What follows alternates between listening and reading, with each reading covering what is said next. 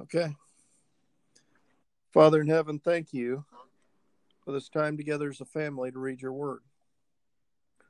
Please watch over and keep us. Help us to do what's right. As we read your word tonight, Lord, we ask that you just feed your sheep. You'd open up our eyes and open up our ears, that you would give us comfort and admonition in your word. We welcome your admonition. We certainly welcome your comfort. And Holy Spirit, we welcome you. Please come and teach us, lead us, enlighten us. Open up the light to our souls and show us the truth. In Jesus' name we pray. Amen. Amen. And amen.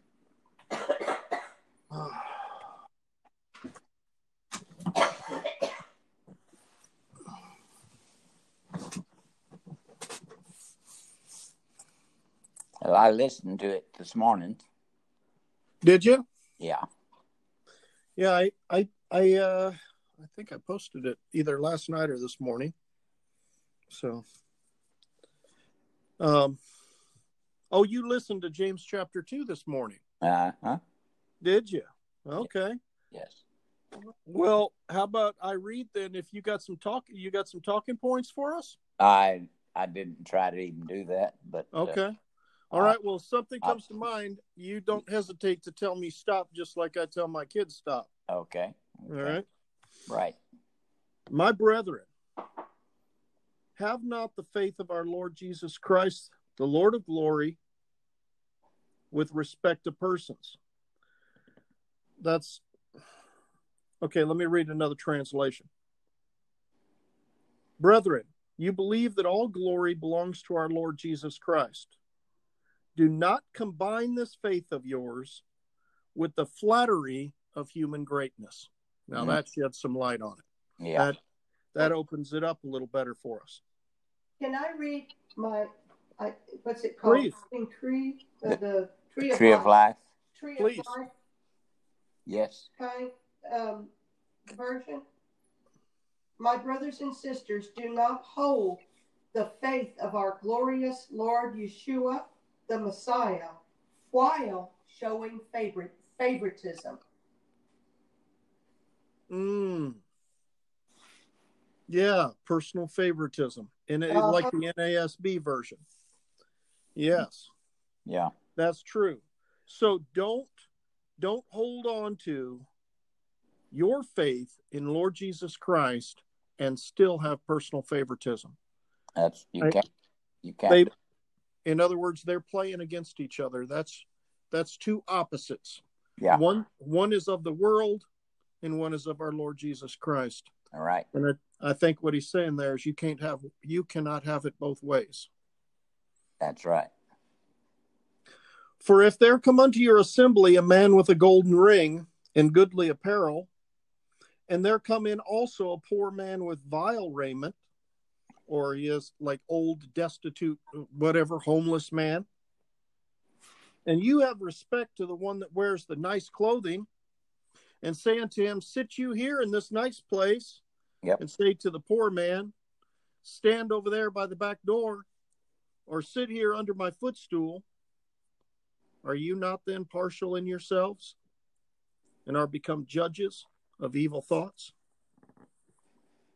Hearken, my beloved brethren. Hath not God chosen the poor of this world rich in faith? I think that is so precious. It is. So those who are rich in faith are the ones that are poor in the world. And if you really watch it, you find it's absolutely true. Absolutely true. You will see many people who are wealthy. You'll see many people of religion that are wealthy, who put on a facade of faith. Yep. And they have a great show of their faith, and they put on this big, huge show of their faith, and everything that they do is about telling everybody about how much faith that they have. And why are they focused on telling everybody how much faith they have? Is because they don't have any faith. Yeah. Because they're bankrupt in faith. They are bankrupt. And I've seen other men who had the Lord had blessed them with a massive organization, ministry. Right. And the man himself was broke. The man himself he was only taking enough to get by. He wasn't interested in having any more. And he was a mighty, mighty man of faith. And there's many of those. You turn around to those books there in that row behind you there, boys, and there's stories about many, many, many of God's mighty men of faith who have gone before us. Yeah. Some of whom died with a couple dollars in their pocket. Right. You know, we attend one of the we attend one of the United Methodist churches, and you know, these Methodist churches, you look at every one of these buildings is a multi-million-dollar building, and right. they're all over the whole world. And John Wesley died with $6 in his pocket. Yeah. Yeah.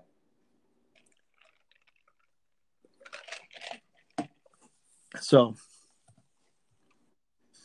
I think we're in verse 6. But you have despised the poor.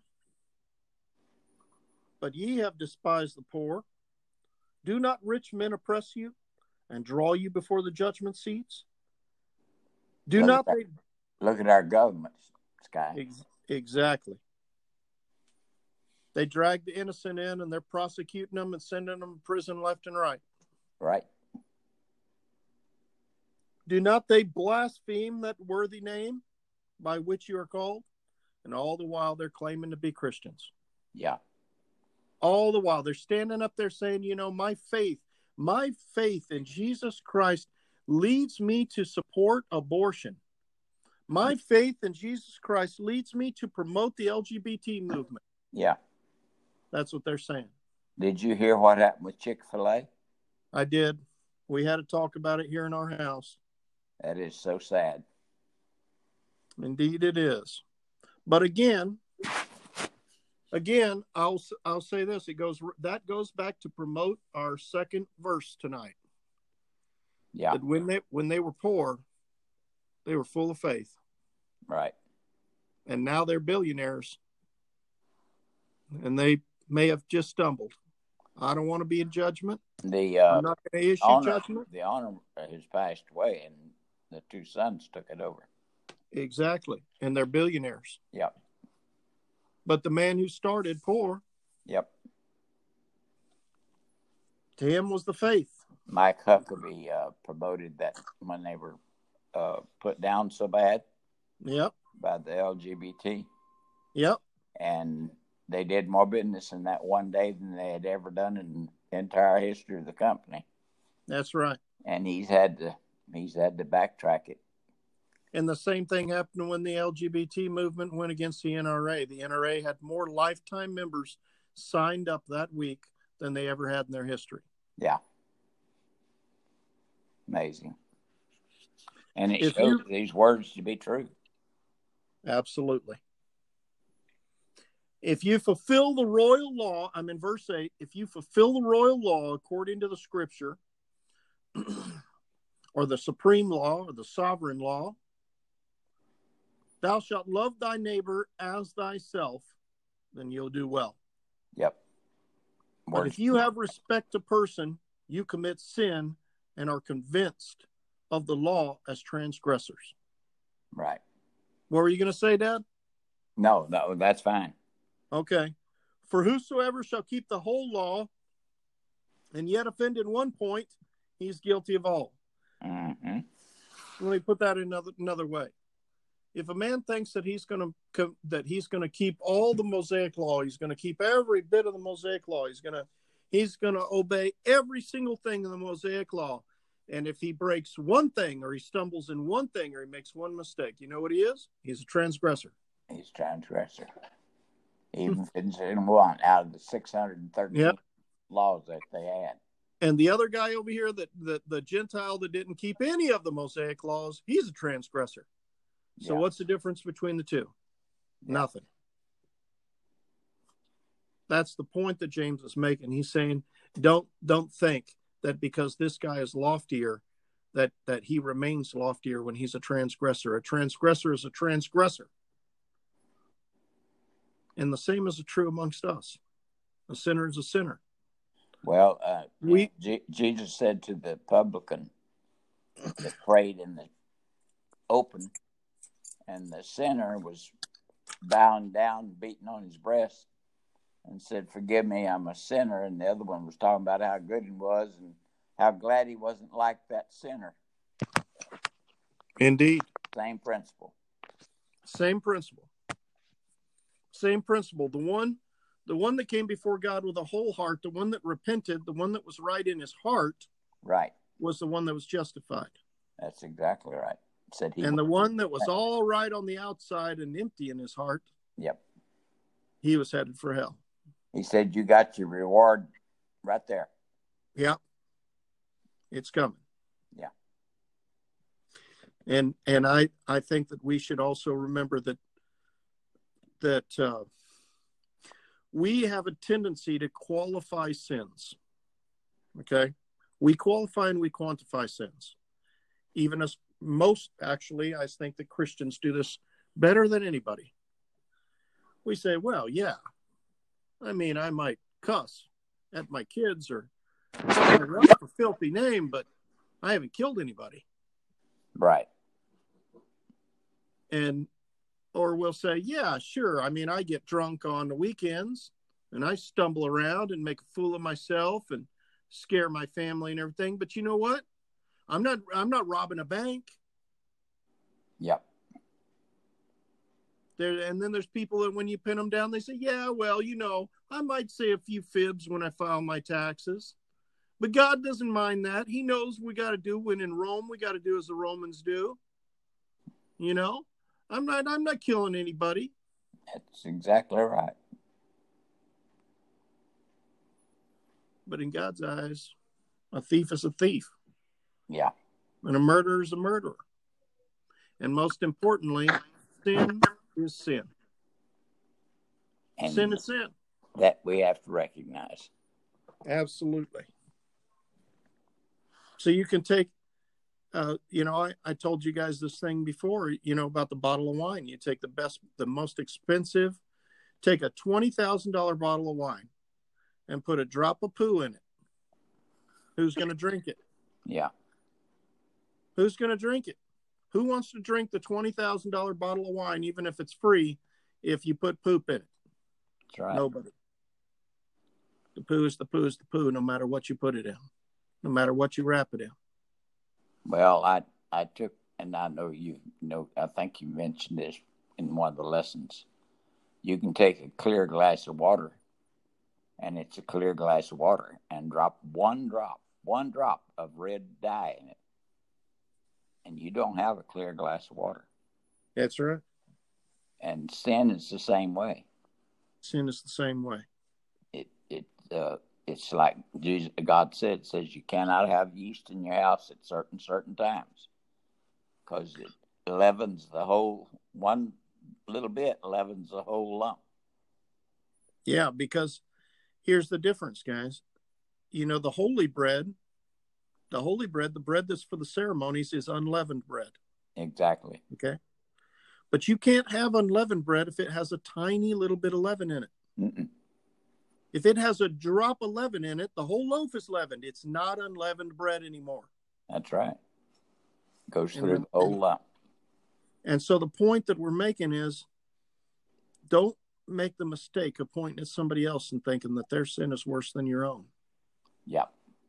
Or that their wickedness is worse than our own wickedness. I sat here this morning going through my devotions, and I think I was listening to Robert Morris, but he was talking about pride. And I wonder how many times I have used pride in telling people about leading people to the Lord. It scared me. Yes, it does. And I was just telling my wife this morning, we were sitting down here doing a Bible study, and I told her, I said, here's the thing that people don't think about, that when I'm teaching the Word of God to my family, I'm so conscientious about my own hypocrisy or about my own ineptitude or about me teaching my family wrong or steering them away from God, because it is a fearful thing to be found in the hand of the living God. That's what it says. Amen. That's so It's a fearful thing to be found in the hand of the living God. And yet the Lord orders me to teach and lead my family in the Word of God. I am commanded to do it. I don't have an option to say, no, I don't want to do it, because I don't want to face the consequences, because there's consequences if I don't. Right. I have always been an open book to people. I do not mind telling them things that I've done wrong in order to help them. And I don't know why I got hit so hard in my heart this morning about the pride. I don't know. And so I had to really do some thinking, and God showed me some things. Amen. Those things are hard. Yeah, they are. And being a teacher, they're harder because we're more accountable. Because we're counted double guilty. Yeah, exactly. But I have sure tried to be accountable to God in my teaching. But I just wonder how many times I've failed in so many other ways. Well, the Lord has blessed you with a good long life so that you've had time to ask forgiveness for the places where you missed it. And by His grace, He forgets those things once we put them on the table. He forgets them, and they never happened. Oh, I know. And I sure ain't going to be the one to remind him. Yeah, that's saying that God doesn't forgive. Yeah. We really have to be careful with that, because that's a wrong kind of guilt. Amen. Amen. All right, Dad, I'm turning it over to you. I think we're going to stop right there at verse 10. Yeah. We'll pick it up tomorrow night. Good place to stop. It is. Well, Father, we come tonight, and sorry that all the kids aren't on, but it's okay. I'm sure they'll listen to the podcast. And I ask your blessings over each one. I ask your blessings, Lord, over Gwen and Sky. I pray, Father, that you'll touch Gwen's body and make sure that infection doesn't go any further. I come against the evil that would cause it to, and bind it in the name of Jesus. Father, I thank you for caring for us and loving us.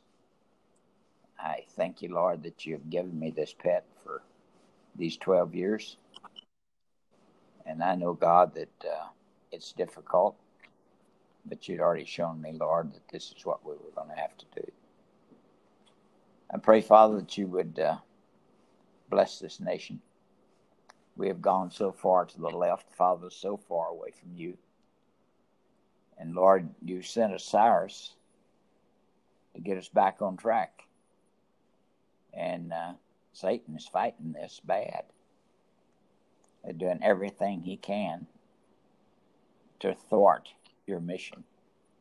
But so did he to Joseph, and to every leader that you had. Satan has fought them. David, he used Saul completely and took him over. Father, Saul in the Old Testament, we asked you, Father, to bless this nation once again. We pray for clarity, for truth, and for Satan to be put down, and the principalities and powers and rulers and high places to be brought down and demolished. Demolish every stronghold, Father, in Washington, in every state, every city, and break down these strongholds in the name of Jesus, that Satan cannot continue his work as the evil one, but to be brought down low. And we give you praise, Father. In your holy and sweet name we pray. Amen. Amen. Have a blessed night. You too. Good night, family. I love you. Good night, Ma. Good night, my baby. I love you. Love you too.